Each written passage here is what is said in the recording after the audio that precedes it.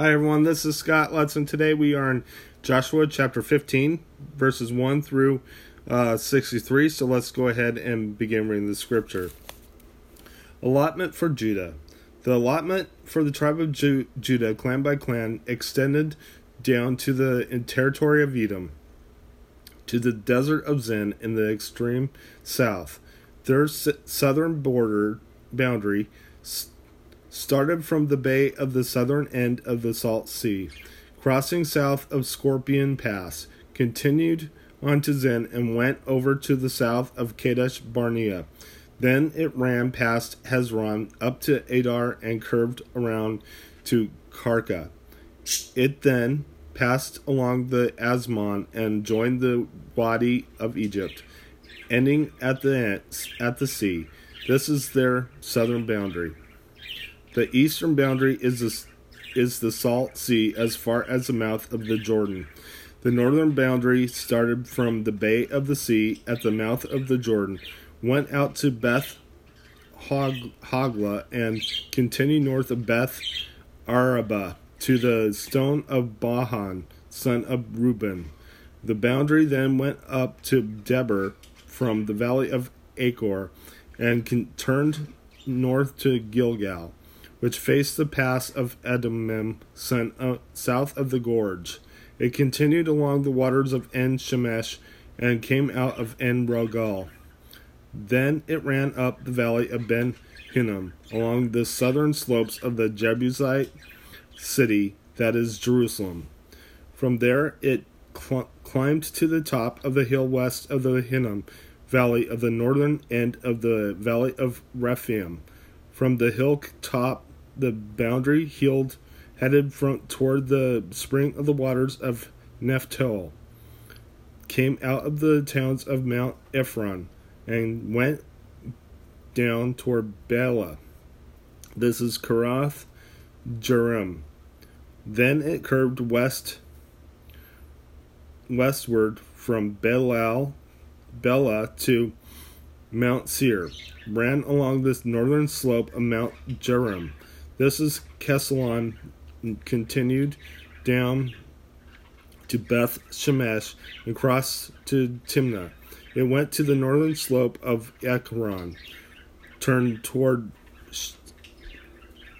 Shikharon, passed along the Mount Baalah, and reached Jebneel. The boundary ended at the sea. The western boundary is the coastline of the Great Sea. This is the boundaries around the people of Judah by their clans. In accordance with the Lord's command to him, Joshua gave to Caleb, son of Jephunneh, a portion of Judah. Kiriath Arba, that is Hebron. Arba was the forefather of Anak. From Hebron, Caleb drove out the three Anakites, Sheshaiah, Ahiman, and Talmai, descendants of Anak. From there, he marched against the people living in Dibur, formerly called Kiriath Sepher. And Caleb said, I will give my daughter Achsah in marriage to the man who attacks and captures Kiriath Sepher. Othniel, son of Kenaz, Caleb's brother, took it. So Caleb gave his daughter Achsah to him in marriage. One day, when she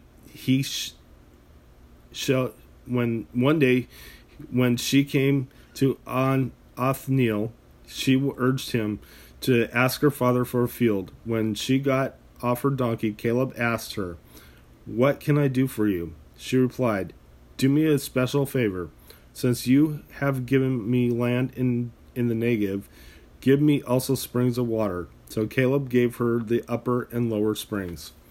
This is the inheritance of the tribe of Judah, clan by clan. The southernmost towns of the tribe of Judah in the Negev, toward the boundary of Edom, were Kabzeel, Eder, Jagur, Kinah, Dimnah, Abadah, Kadesh, Hazor, Ithanan, Ziph, Telem, Beloth, Hazor, Hadattah, Kirath, Hezron, This is Hazor.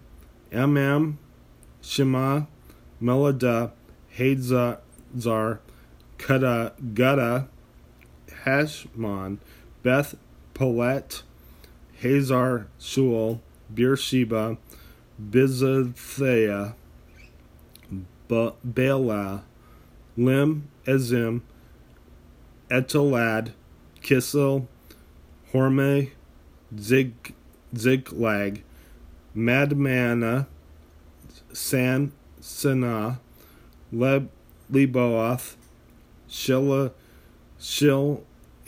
him, Anan, and Rimmon, a total of 29 towns and their villages. In the western foothills, Eshtaol, Zorah, Ashna, Zanoah, En Geniam, Tapua, Enem, Jarmuth, Adullam, Sakah, Azekah, Sharam, Adathaim, and Kedara, or Kedorathaim, 14 towns and their villages. Zenon, Hadadasha, Migdal, Gad, Dilpian, Mitzpah, Joktheel, Lachish, Bozkath, Eglon, Kabon, Lamash, Kitlish, Gederoth, Beth Dagon, Nema, and Makkedah, 16 towns and their villages. Libnah, Ether, Ashan, Iftah, Ashna, Nezib, Kala, Akzib, and Marasha, 9 towns and their villages. Ekron, with its surrounding settlements and villages. West of Ekron, all that were in the vicinity of Ashdod, together with their villages. Ashdod, its surrounding settlements and villages, and Gaza, its settlements and villages, as far as the Wadi of Egypt and the coastline of the Great Sea. In the hill country, Shemer, Jatir, Sakah, Dana, Kirliath, Sana, this is Derber, Aneb, Eshtamal, Enem, Goshen, Holland, and Gilah, 11 towns and their villages.